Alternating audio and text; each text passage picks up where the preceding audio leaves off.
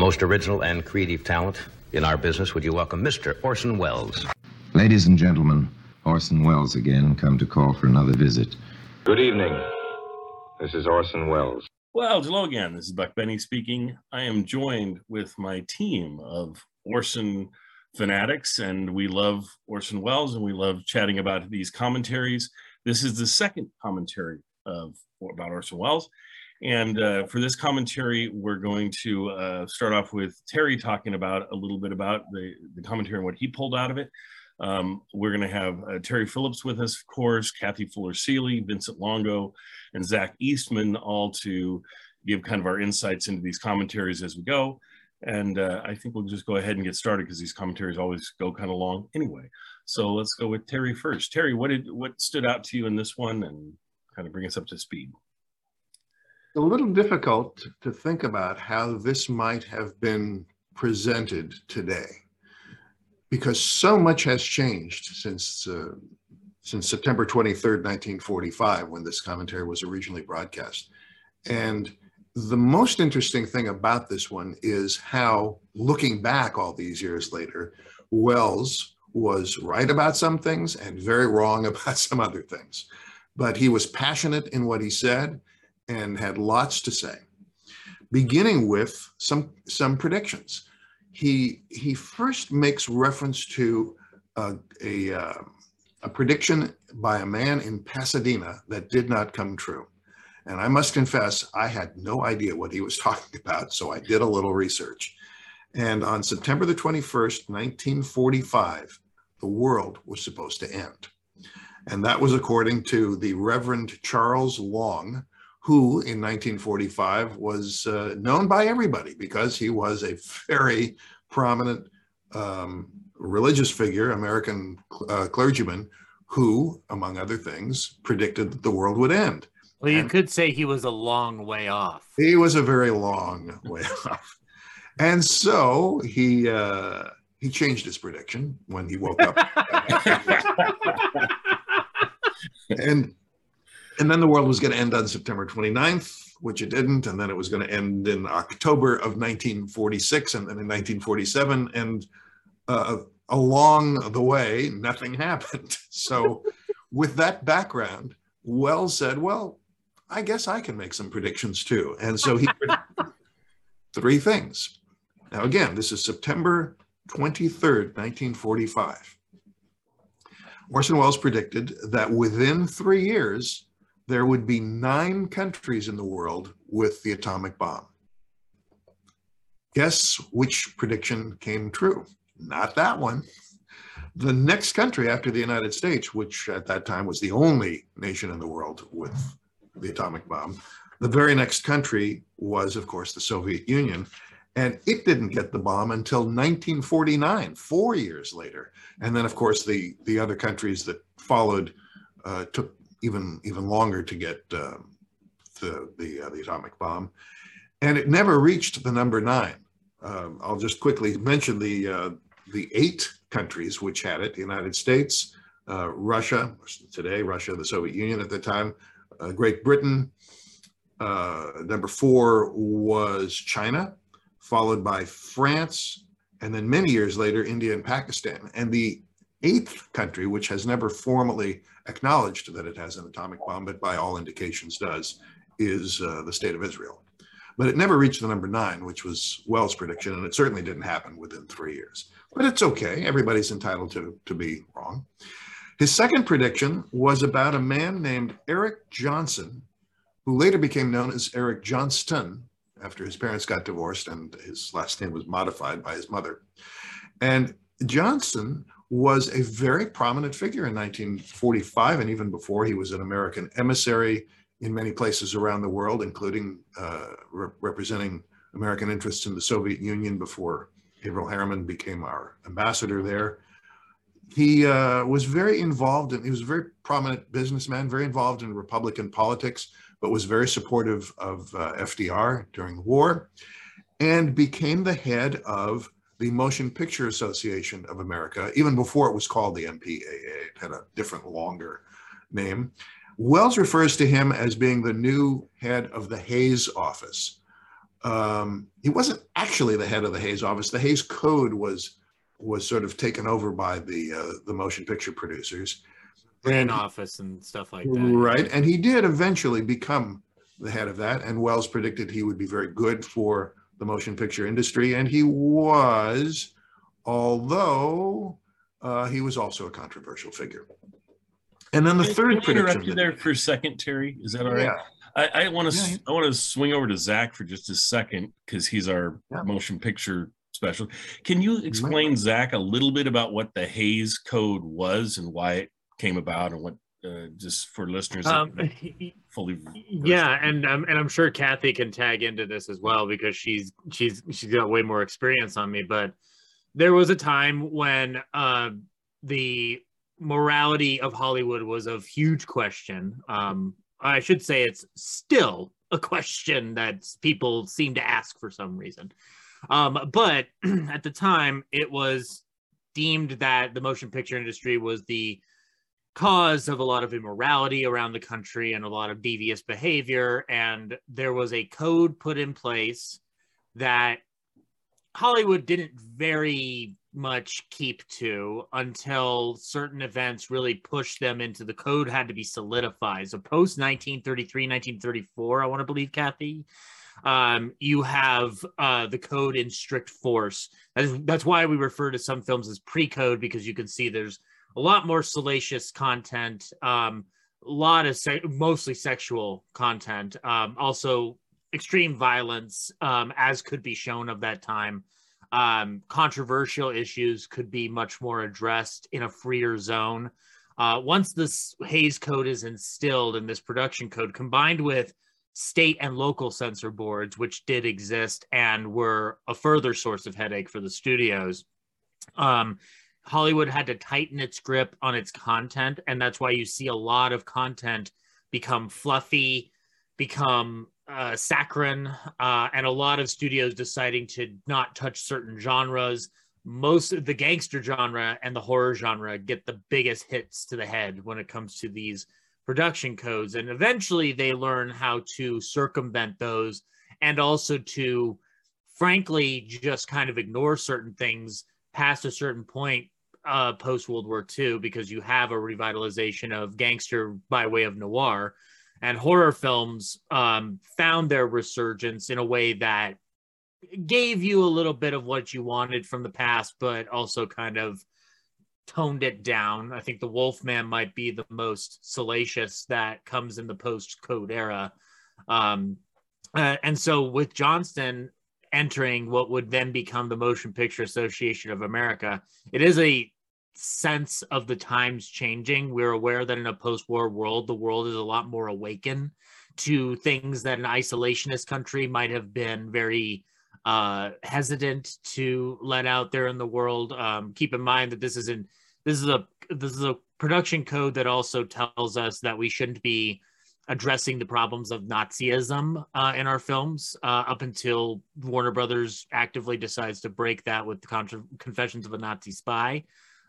So it's a sign that the times are changing, and that's why he probably refers to the idea of him being good for the motion picture business. But I do find it's interesting that he says, yet we still won't be able to show the same amount of stuff that we find in a comic strip. And I found that very interesting, because you not too long after this, you get the Frederick Wortham controversy surrounding the comic book industry. And that whole nonsense. But you do have Wells acknowledging that things are improving, you can show more. He'd be able to show a lot of that with two of his more Hollywood-driven outings with Lady from Shanghai and eventually Touch of Evil.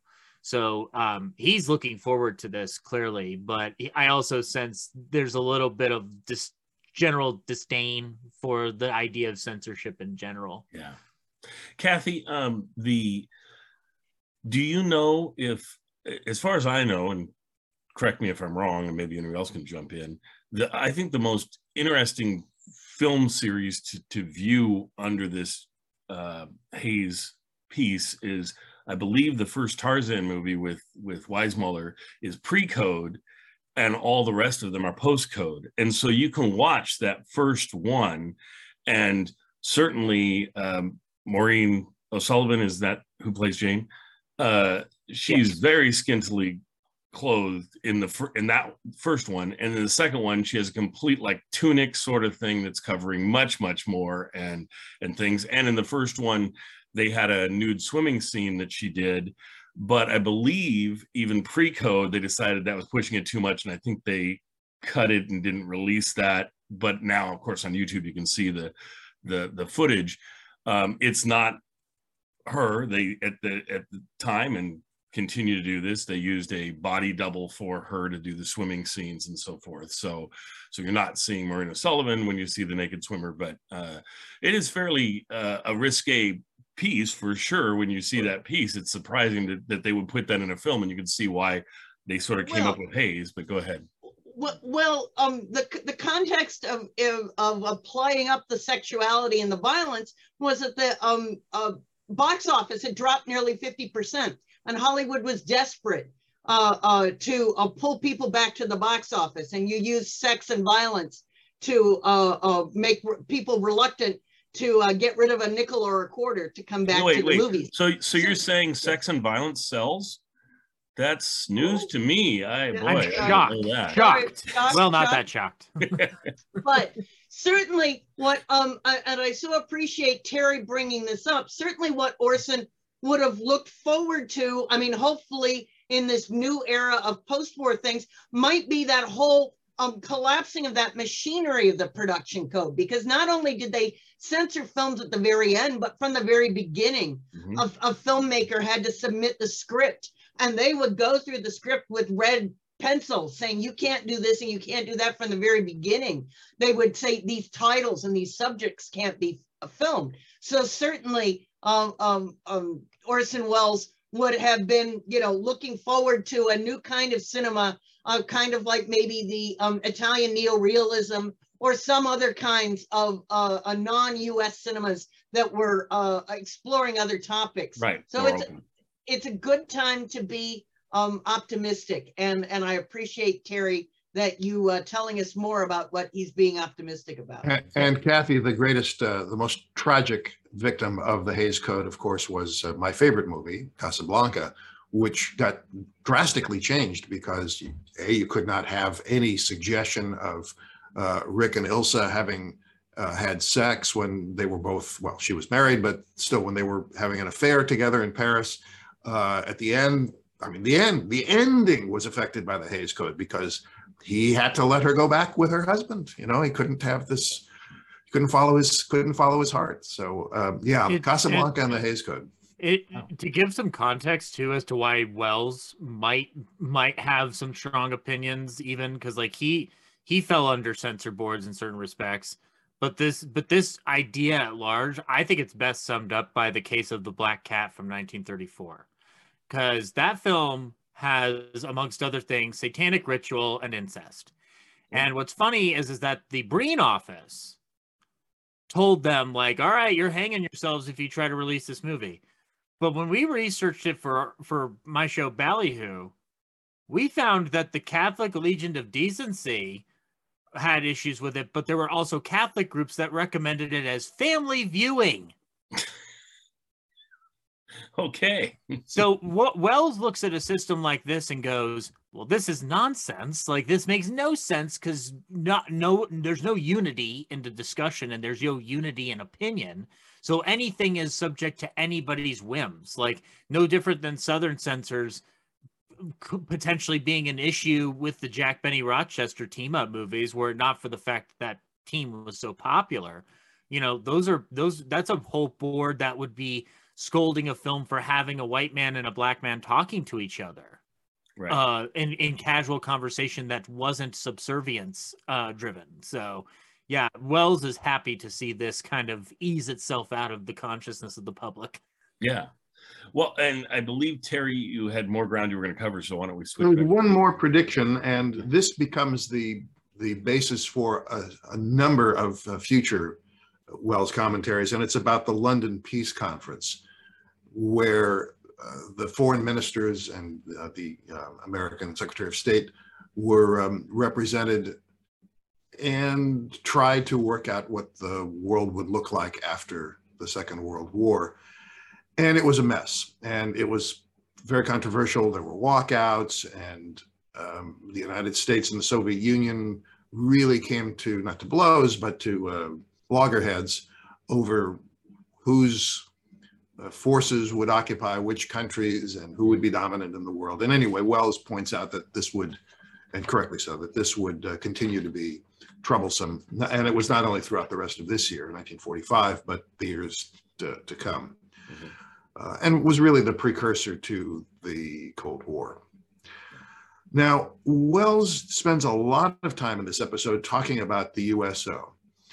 And without going into any details about this, it is really interesting to hear him talk about the right to criticize what the USO does or doesn't do.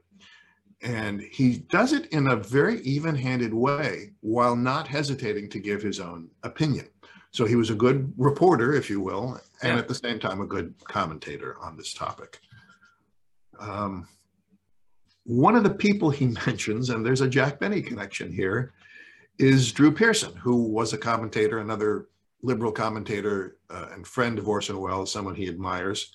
And the Benny connection, anybody care to guess the Benny connection to Drew Pearson? Are you speaking of Drew Pearson? Is that who you're? Yeah, I don't know. I believe that's how it's pronounced according to the Benny show. I don't know who Drew Pearson is. I only know that Drew Pearson was one of our finest commentators, and I will not hear anybody besmirching his name on this program. Yeah, just to let listeners know, I think it was Don Wilson that was talking about that's right, Drew Pearson, and mispronounced the name, and then it became this kind of running joke about how he couldn't pronounce the name correctly and so forth, and especially because Don Wilson's our announcer who usually gets everything right, and it became a big thing, and they brought it later in the show. The writers quickly threw something together for Frank Nelson to do. And Frank was like, this doesn't track, and they said, just do it, it'll be funny, it'll go. And so then he mentioned it again, and then the crowd just went crazy, and it worked very, very well. It got almost as big a laugh as Your Money or Your Life. Yes, I would agree with that, and it was charming, and it was just a name check to the wrong pronunciation of Drew Pearson again, but it was done very well, and they just changed the joke slightly, and it played much better. So that was But for Wells in this commentary, Drew Pearson's name, of course, was known by everybody. He was one of the most famous published figures in the United States. And not without controversy himself, of course, because he oftentimes had scoops that turned out to be incorrect, and oftentimes even based on false leads. But certainly as a fellow commentator, Pearson was widely known. The very last thing that I want to mention here comes at the very end of this commentary. And it kind of caught me by surprise because it came out of nowhere. He mentioned seeing a sign in a parking lot, either in Beverly Hills or somewhere in the LA area, I think. And the sign said, "No bailment created here." And Wells said, and maybe it was true, that he didn't understand what that sign meant. He didn't know the meaning of the word bailment. And he said, if anybody can tell me what that means, I'll give you, free tickets to my movie or something, whatever the prize was. Now, I have to confess, I spent a year in law school. At the end of that year, the law school and I agreed that we would go our separate ways. But during that year, I remember learning the meaning of the word bailment. And so I will put it on the table here. Do the rest of you know this term and why there would be a sign at a parking lot that says no bailment created here? And whoever gets the right answer will get a free sneak preview to the next episode of Imaginary Theater.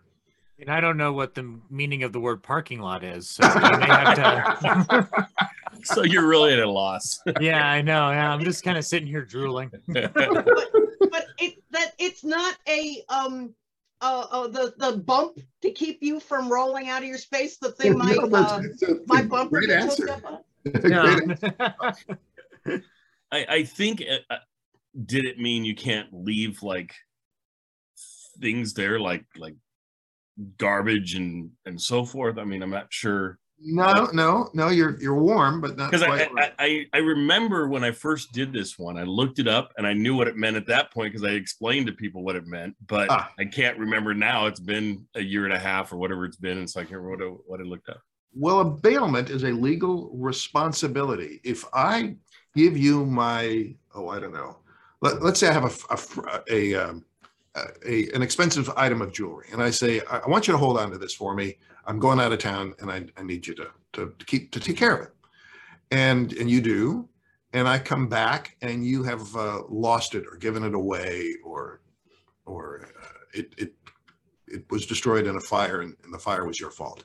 Well, in giving you my piece of jewelry, I've created a bailment in you. You have a legal responsibility for taking care of this very, very well. And in a parking lot, when you leave your vehicle, they don't want that responsibility. They want to say, no, you just are renting space on our property. No bailment created here. We're not responsible for your car. And oftentimes it'll be more explicit that, not responsible for the contents left behind in your vehicles. But that's, obviously that sign was written by a lawyer, and most people who park cars had no idea what the sign meant. Yeah. But that was supposed to be their disclaimer so that they were not responsible. Okay. Interesting. Yeah. So no free tickets. You still see that today. You just don't see them call it bailment. You just see them saying, not responsible for lost items or damage to vehicles or whatever. But for many years, if you look on the back of the parking ticket that you were given, not a speeding ticket, but ticket for parking there. It would often have that legal language on it. It might still, I don't know. Harry, this is a very long and convoluted way of telling me that I'm not allowed to park in your garage. I get it. I won't do it again. Well, that's not true, Zach. You can park there. Responsibility. That's right. Okay. All right, fine. Fair enough. If Vincent steals your car from Terry's garage, then Terry's fault. But Vincent, I'll show you where the keys are. Well, we'll swing over to Zach then. Zach, was there anything else that you wanted to point out in this episode when you listened to it? Anything that stood out? I think we need to address the bull in the room. Yes. And it's I was thinking the same thing. So there you go. Go ahead. Yeah, no, the bullfighting story, which is sort of a continuation from the first episode. His fascination with bulls, with bullfighting in general, is intriguing because it's a through line throughout most of his life. But it's also telling that he's still telling a story he tried to tell years ago, because this is the story that was supposed to be included in It's All True, the documentaries that he was making for the Goodwill program set up by Rockefeller. It's for people who don't have context. It's kind of a sore subject in the Wells camp. During the making of the Magnificent Ambersons at RKO, Wells was tapped for the creation of these documentaries for the Goodwill program of U.S. South America relations. So they wrap up Ambersons as fast as they can, and he is sent out there with a crew to film the carnival. What ends up happening is that Wells discovers a lot of injustice and racial prejudice going on in South America with darker skinned people down there. And he starts documenting that. And the governments of both the US and South America are like, no, we didn't ask you to do that. No. And Wells is like, yes. And the documentary reportedly went over budget. It didn't. Because number one, it probably would have been guaranteed by the U.S. government, because if they were going to guarantee Walt Disney's productions, they were certainly going to guarantee Orson Welles' productions. Both figures, by the way, that lost a lot of money during the World War II years. So what ended up happening in this is, as he's trying to make this, Ambersons falls under the cutting knife of RKO, who is insistent on butchering this film after one bad test screening, but that was then followed by a much more positive test screening in the California area. And they used this as the impetus to seize control from Welles. Welles at this time was both trying to film this documentary that spoke of impoverished peoples in South America, as well as the carnival, tied into trying to finish up Ambersons. But Ambersons falls out of his control. They reshoot it with far more DPs than were on the original set, because it wasn't just Stanley Cortez. There were more cameramen on the set of Magnificent Ambersons while Welles was directing it. And so his South America trip is kind of like a consequence, is like one of the impetuses for how he loses control of Ambersons. Because if he were in Hollywood, I guarantee you he would have been really much more actively involved. And part of It's All True with it being shelved is that there's imagery in there of lighter skinned people dancing with darker skinned people, which was a big no-no for the US government. They did not want that. And so the project falls and fizzles. Thankfully, the footage for the most part exists that was already shot, and thus there is a compilation from the 90s of this footage together, also telling the story of it, also called It's All True, that thankfully presents the footage.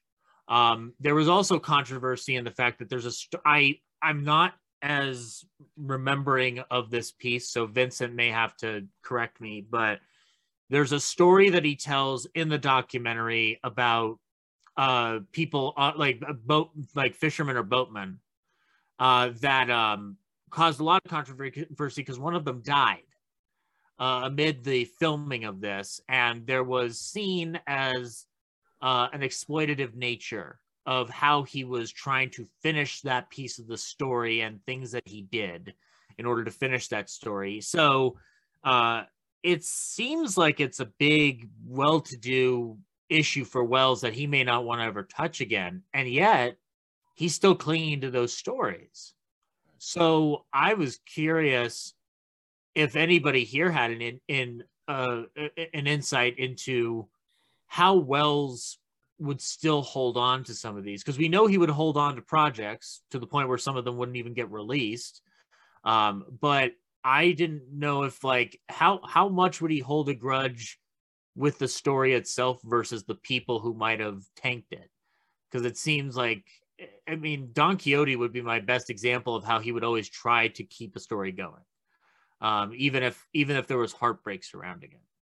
Vincent, you got anything on that? Yeah, It's All True is no different than that. I mean, as you said, Zach, these stories from the filming of It's All True, I mean, Welles tells them in various forms throughout his career. I'm thinking of, the Bull story, for example. He retells in 1955 show, the sketchbook, Orson Welles' sketchbook. Mm-hmm. The story of the boatman, which you mentioned, he alludes to a lot of times. Largely, he alludes to it and talks about it from a sense of guilt and question of whether or not they should have went out and filmed that day, because essentially they were filming and he fell overboard. He was like this famous, extremely good boatman. But he did also mention always the hope that he could get his hands on the It's All True footage, which they did keep around for a long time and obviously formed this later documentary. So I can't remember the exact details of it, but I've heard stories about him people saying Welles would always say, "Oh, I would trade this footage or this amount of money to buy the footage back so that I could re-edit it." So it was always a dream of his to get his hands on that footage, because like you said, I think this is the moment where certainly films like Kane and his theater work were political, but I think he saw this as to get political on a global scale, to talk about race issues, which his films had not really dealt with. And so this was a really formative moment in sort of his politics and artistic sensibility. So I think he would have done anything to get it back. So certainly him telling these stories are like what he's holding on to, because he can't show it in any other way. Yeah. What's so amazing with him is he's already in a dicey area after Kane. And then instead of trying to do what most people would tend to do, which is kind of go, oh, okay, I'll go away from controversy for a while release a few films that will get me back in the good graces of people, and I can start pushing the envelope again.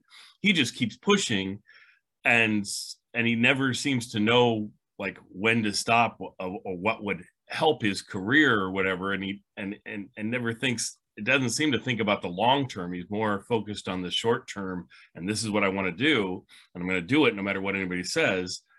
And it's to the detriment of his long-term career and to what we get from him in the future. In this case, it sounds like Zach's saying and Vincent are saying that essentially him going down and filming this controversial piece, one, was so controversial that it couldn't get released. Two, that it messed up his Ambersons project by him being away from it at the time when he would have been able to defend it a little bit more and not maybe have them butcher it and so forth. So it like a double whammy on him by doing this. Yeah, am I in the right ballpark there, Zach, of what I'm saying? Yeah, and furthermore, there are indications that RKO was, in certain respects, was conspiring against him. There's telegrams sent off between two officials at RKO that Joseph McBride uncovered not too long ago that really lay down the reality that they were already going to try to do this no matter what. It just really worked out that Orson was not in the country to really remind them of the contract that he signed. Which is, you don't have to give me a lot of money, but I want control. And that's what they agreed to. And RKO actively shoved him out of that process. The following year, the slogan was showmanship instead of genius. Now, the trade-off is you do get Val Lewton in a couple, like within the year, but it comes at a heavy artistic cost to a lot of extent. Like you trade art for art. It's weird. But frankly, it speaks to the paradox of Welles, which is on the one hand, he was maligned and ostracized by so many of the people in power. And yet there are times when he wasn't able to compromise to his detriment. I'm firmly in Camp Welles, but I'm fully aware of how Orson can destroy Orson given the chance. You know? Right. Well, Kathy, did you have anything you want to throw in about the commentaries in general, or anything about any of the discussion we've had? Or are you good? Or no, it just fascinates me. I've said before that I would love to teach a class just sort of based on Orson's commentary and making such a short period of time reminding us of how incredibly rich and controversial things are when it takes up a page in a history textbook. All these things coming to light is fascinating. Well, and the fact that Orson can create a 15-minute commentary that we usually, ideally, if we had our druthers and could just spend as much time on it, we'd probably spend an hour talking about this 15-minute commentary every time. We have to edit ourselves as we're going and things, and so sometimes we edit ourselves a little more and we create a 15-minute intro or something, and sometimes we have a 45-minute intro. It just all depends, but it just shows how rich these commentaries are with ideas. And it's not just one idea, it's usually 3, 4, 5. And even when we cover things, if you go back and listen to the commentary, you'll be like, oh, nobody touched on that piece that would have been interesting to talk about. It's just there's too much, and so there's too much to go over. I mean, this whole bullfighting thing, it's interesting in that in this episode, he talks about going and how it wasn't a very good bullfighting experience. It wasn't, he took his friends and he was hoping to like impress them or something to that effect is kind of what I got. And it wasn't, it sounds like it was a kind of a bloody fiasco of a bullfight, which some of them probably are. Terry, did you get that feeling when you were listening to it that it didn't go as he'd hoped? Yeah, I did. And I think that's true, not only about that bullfight, but about these commentaries. I think if you were to talk to Orson Welles today, if we could dig him up and wake him up and have a conversation with him. Wake up, come chat with us. Oh, we can, Terry, we can. give him a cigar and wind him up. Where's my cognac? I think he would say about these commentaries that they were, they were imperfect, that he could not say all that he wanted to say, not just because of the times, but because of the constraints of the medium, and first of all, he only had 15 minutes, and a couple of those minutes were taken up with commercial announcements. And beyond that, he had so much to say, and he said it very well. But for instance, he would tease us in the first episode. He teased us about something he'd say in the second one, and then didn't get to it. Right. And so in the second one, he said, well, I said I would talk about this today, going to have to be in a subsequent episode. And he meandered around a bit, just as we do in our commentaries about the commentaries. Yes. But it was frustrating to me as a listener to know that there was so much more for him to say. And there was the limitation of the forum. Yes. And B, there was the fact that he only got to do it for how long? A year and change? Yeah. So it's a pity that we only got this much of Orson Welles, and that he had by today's terms, a relatively short life also. There was much more for him to do. One of the interviews that I watched with Orson Welles in talking about his life, his career, he indicated in answering a question about Citizen Kane, that was the only time he had the total creative control in his contract. And he said he could make another even better film than Citizen Kane if he had that provision again, if he had that degree of control. Yeah. But he didn't. And so we had the Orson Welles we had. I'm delighted that we have all these commentaries. I learned so much about the history of our country and what was going on at the time, and about how to best present a controversial point of view in a way that's inclusive, that everybody can hear something that they can agree with, but that still leaves you with a strong point of view. It was just brilliant. Yeah. Well, and I wish that they, I don't know. You can't tone him down. He's Orson, so it is what he is, and we have as many as we have. I just sometimes wish or yearn for, if he would have done this for like 15, 20 years, that we would have had this huge bank of going through history and being able to experience it firsthand through him. And that would have been delightful. But at least we have a year of this. And on top, he did similar things to this in different ways that we'll be able to talk about and things as we go to. Zach, you were going to say? I was going to say he would have loved YouTube and podcasting for that very intent and purpose. When you think about it, like this, all the things that Welles wanted to accomplish would have been at his beck and call had he, say, been born 30, 40 years later. And we're not going to live in the what if land here, but there would be a strong Orson Welles podcast following on Spotify if he had the opportunity to present his viewpoint on the world. And in a lot of sense, he might have diverged from movies as a result of it, unless, of course, it meant that, well, if I keep spending money and make Don Quixote, I can put it up on YouTube or Vimeo and get the audience that I want there. It's something that Kevin Smith's kind of more leaned into, of just like, I know my audience is here and I'm going to make movies for my audience, as opposed to trying to make something for a big mass audience that isn't existing and isn't coming. And so, like, in a lot of respects, these commentaries provide an early form of what we are inundated with on a daily basis, whether for good or for bad. And in a lot of sense too, you get the sense of a creative who his ex-wife would say about him, like, he knew nothing of being social, but you put a camera in front of him, a new camera, and he'd figure out how it would work immediately.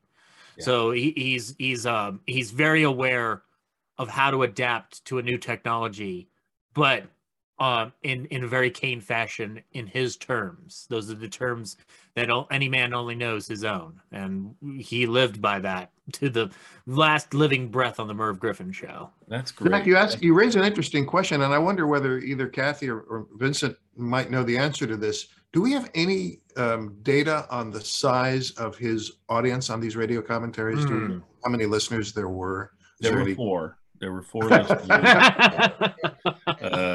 They tried to build the audience, but they wrote a lot of letters, those four people. So under different names. It's just us. Daryl doesn't even listen to them.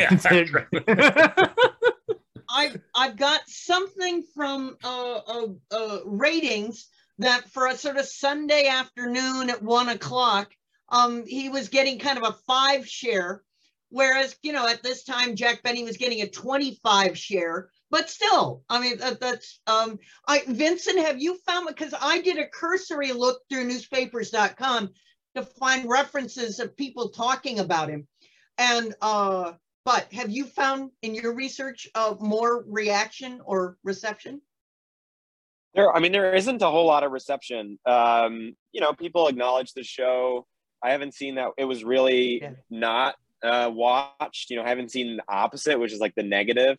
You know, later in the show, we get a lot of chatter from African-American newspapers, which we talk a lot about later. That's when you start to realize, like, whoa, people are listening to it. But it doesn't, I mean, eventually the conservative commentators will start using Wells as a sort of whipping boy.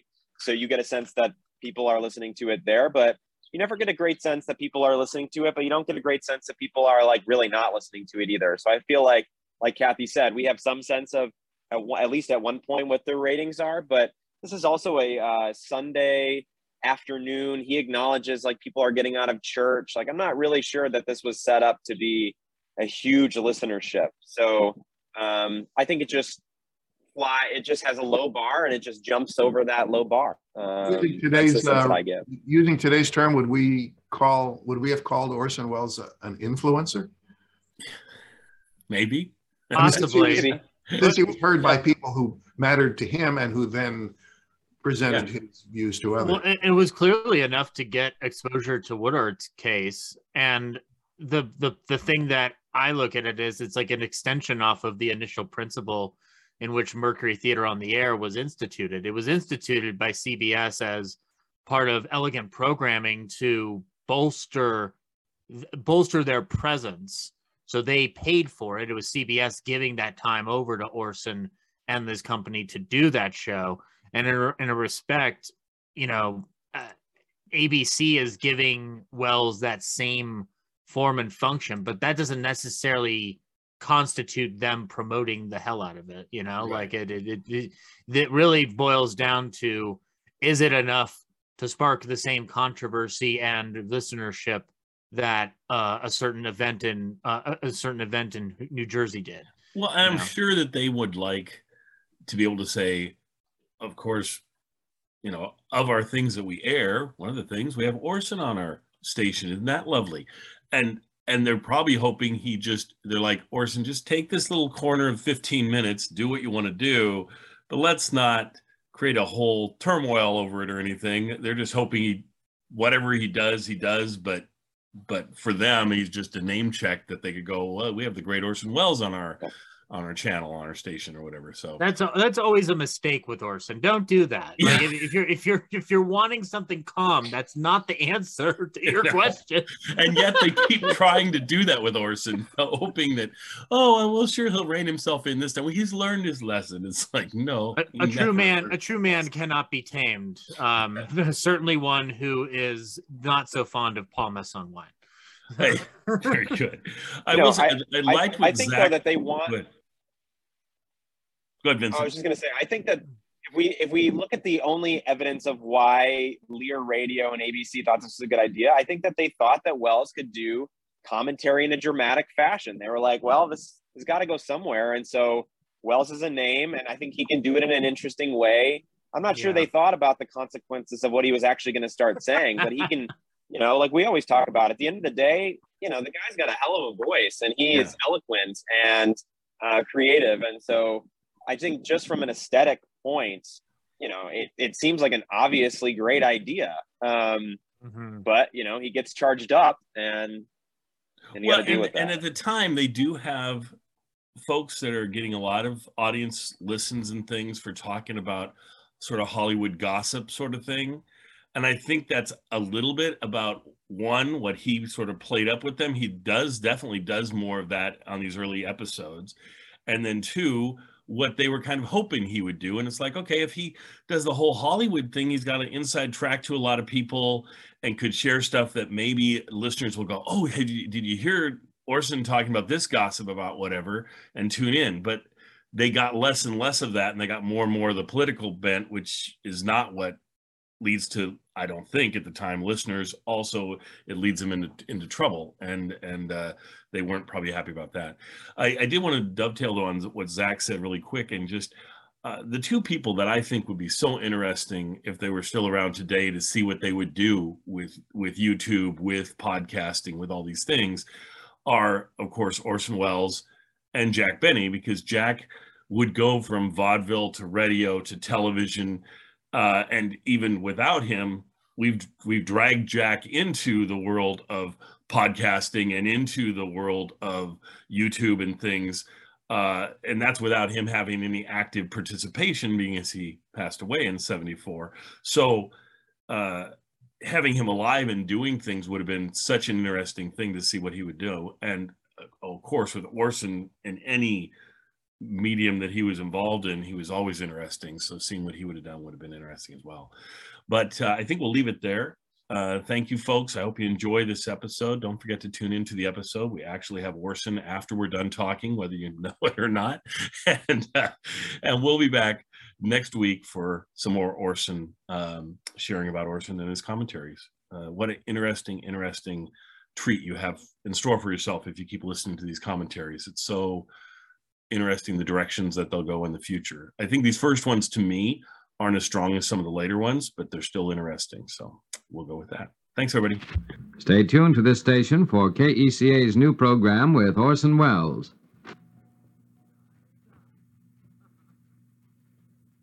This is Orson Welles. Today I'd like to give you two sides of a big argument in Hollywood, and I'm sticking my neck way out and making a couple of predictions. We'll get to that in just a minute.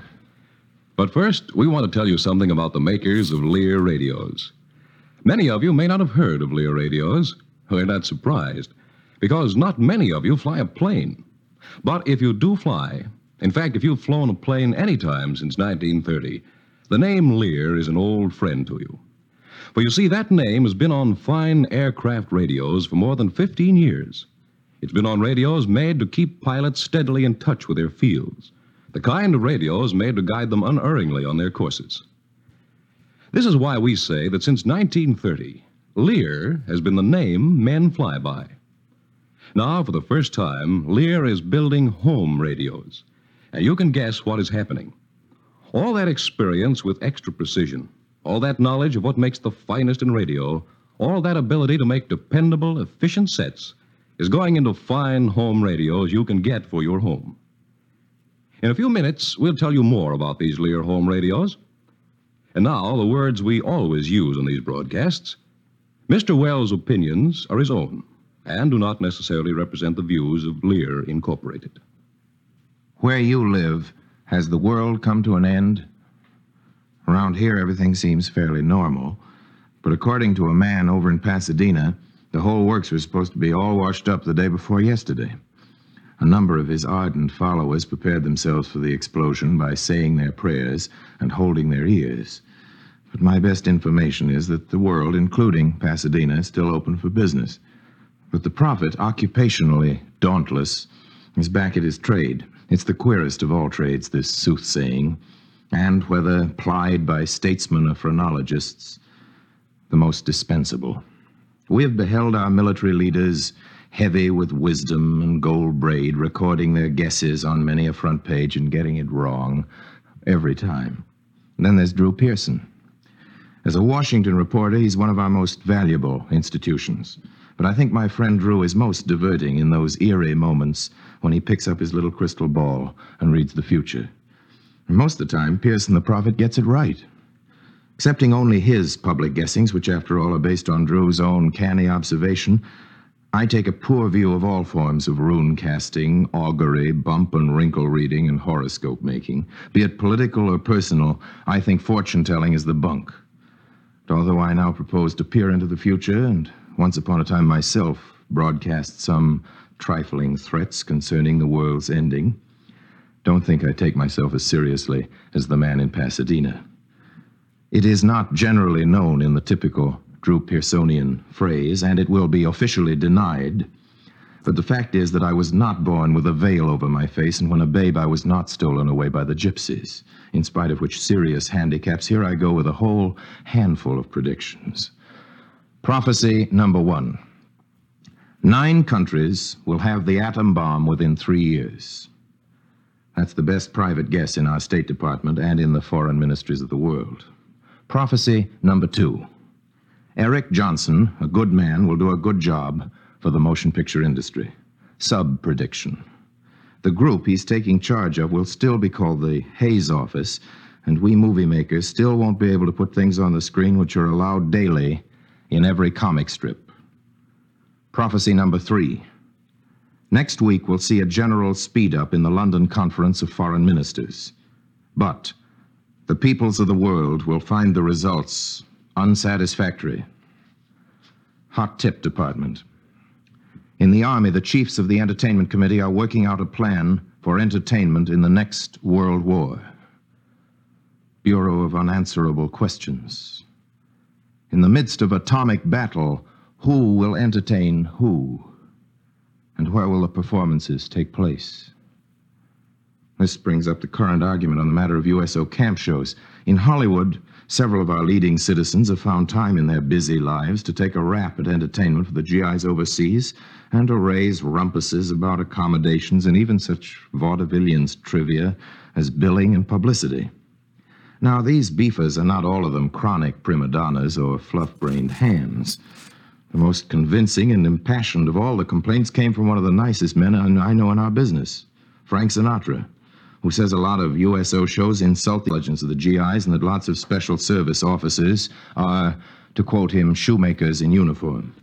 Another friend of mine whose service overseas exceeds his record by 17 weary and often dangerous months comes right back at him with language even stronger. This was Marlene Dietrich, who spent the better half of 1 year letting me saw her in half in the Mercury Wonder show for servicemen. Recently, she spent her furlough as our house guest, and before she left for Paris again last week, Marlena reminded me that there have been sent overseas up to now 700 entertainment units. That there's been a show every 2 weeks in every Army and Navy hospital in the country, the grand total being 64,989 performances. I asked Bob Hope about it. Well, I've been traveling all over the world for the last 4 years, Orson, Bob told me, and maybe in some of the places we went to, some of the time, little mechanical things weren't just what they ought to have been. But the effort was always there, and the effort was always good. There have been a lot of beefs about the inefficiency of the whole Army, but we won the war, didn't we? And as for the USO and the special service officers involved in it, a tremendous amount of entertainment went to a tremendous number of boys. They needed it mighty badly. Now I hear this talk about reducing the budget for entertainment, and that's bad. The men overseas are more homesick than they ever were, and they need cheering up more than they ever did. But wait a minute, said Bob. You just wanted a word or two from me. You didn't ask for a book. So I thanked Bob Hope and told him that just about wrapped it up, and I think it does, too. I might add, however, that if General MacArthur can speak out of turn, as a lot of people think he did last week, it isn't very surprising that a couple of actors may possibly have spoken out of turn, too. Sinatra, as a matter of fact, feels every bit as righteous as MacArthur, and with very good reason, too, I think, because the kick he launched wasn't his. Hundreds of fighting men with bad recreational equipment, things like that, asked him overseas as a free, uncensored civilian to speak up in their behalf. But from now on, I guess Frank agrees with me that all squawks against overseas entertainment for GIs had better come from the GIs themselves or be directed to those of us who aren't in uniform and can never do enough. You may remember the woman from Weehawken. Whatever a fan is, she's the opposite. She wrote me the opposite of a fan letter before this radio series even started, demanding to know why it should start at all. Well, here's the second broadcast, and here's another letter from Weehawken already. Dear Madam, you'll excuse me, please, ladies and gentlemen, if I pause again to answer my mail. Dear Madam, concerning my comments on the political scene, you say I sound like one of those starry-eyed dreamers who wants to give a bottle of milk to every Hottentot. To this, madam, I can only say that if giving said milk to said Hottentot will make him a customer for an icebox to keep it in, I think the milk is a good business investment. A couple of days ago in New York, several Americans sat down to the typical meal of a liberated European. The main course consisted of a single canned sardine. and the entire dinner was consumed in about the same length of time it's taken me to tell you about it. Such meals are being held in towns and cities throughout the country, and the difference in the cost is being put into a fund to purchase available food for shipment to our allies in this recent war. May I suggest, madam, that you treat yourself one day next week to such a meal. You may be glad to lose a pound or two. I know I am. Anyway, it'll help you get my point. If we Americans would eat 3 less ounces of meat a week and save the amount or cost of these 3 ounces in money, we'd be able to take care of the meat shortage in Europe for the entire winter. I'd like to see such a program organized with the same ingenuity and enthusiasm we've given to our bond drives. I know we could do it because we are a generous people. We're also shrewd businessmen. Anyway, we have been up to now. We ought to know we can't do business with a bankrupt world. And, madam, the welfare of a woman across the ocean from you is the welfare of Weehawken. The people of Europe, to name just one continent, are your next-door neighbors. Unless they're eating properly, your neighborhood will get to be very run down and shabby-looking. You'll find yourself living in a slum and without any place on our planet to move to. Thanking you for your interest, my dear madam, I remain as ever your obedient servant. Oh, P.S. I find it difficult to believe that last week's mention of bullfighting encouraged the Weehawken young to civil violence and the 10 varieties of mayhem you're kind enough to catalog. But I promise you, one more broadcast and the subject is closed. And you know, friends, come to think of it, I'm glad my critic from Weehawken wasn't with us in Tijuana last Sunday afternoon. You remember I told you Rita and I were taking Joe Cotton and Lenore across the border for their first corrida? Well, we arrived at that border with just time enough and then discovered that we'd locked the trunk compartment in the back of the car and left the key at home. The customs men, persuaded that we were so many jewel smugglers, made us park stateside of the line and proceed on foot. Once in Mexico, we chartered a taxicab made out of what must surely have been the second automobile ever built. And in this we floundered and jounced, feeling like the makings of a Maya milkshake for long ages. I reminded my wife and friends what Chesterton had to say about adventure. Adventure, I quoted between agonized gasps, adventure is an attitude taken towards discomfort. And at this, the 4 of us struck the right attitude and the roof of the car. Well, at long last, we came to the bull ring and found a faena in full tilt. It was the first, and I'm very, very much afraid the last, that Joe Cottons will ever see. It happened to be a very bad bullfight, which means it was a very bloody farce. The man and the beast went at each other without the semblance of dignity. There were, besides, unpleasant accidents. Nothing will convince the Cottons that Rita and I are not more than a trifle touched in the head on this matter of bullfighting, knowing full well that most of you listening must share their suspicions, certainly their sympathy for the bull. I offer in our defense a little story, a true story. But first, your attention, please, for an interesting announcement. For just a minute or so, we'd like to tell you a little about the new Lear radios. We say new because they haven't been seen before in homes. Only aviators have had them. They were made only for the exacting service of the airlanes.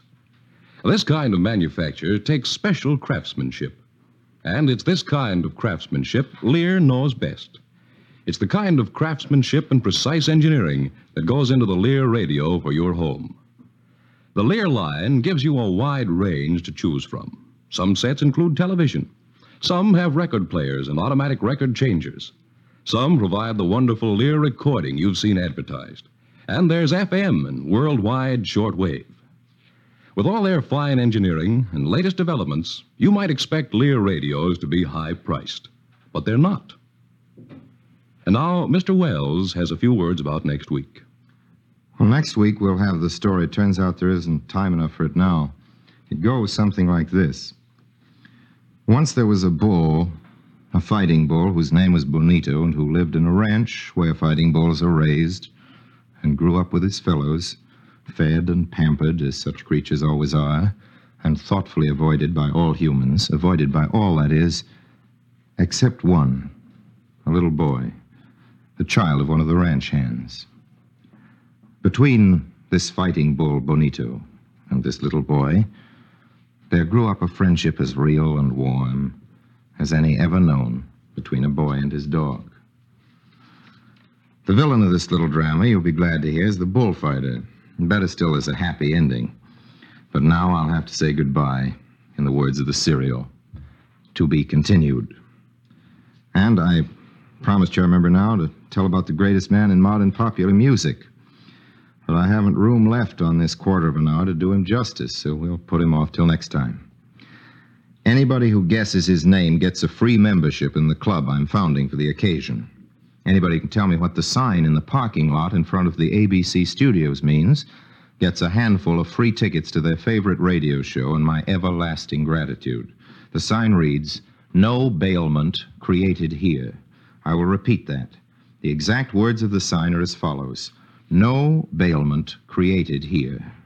I asked my lawyer about it. He was evasive. I even asked the man who runs the parking lot. "What does bailment mean?" I demanded, "and who'd want to create it?" "I've been working here for 2 years," he told me. I haven't been able to find out. Maybe I'll have the answer by next week. Anyway, please let me come to call again. Thanks for this time. Till next Sunday, same time, same station, my sponsors, the makers of Lear Radios, and I remain, as always, obediently yours. This is the American Broadcasting Company.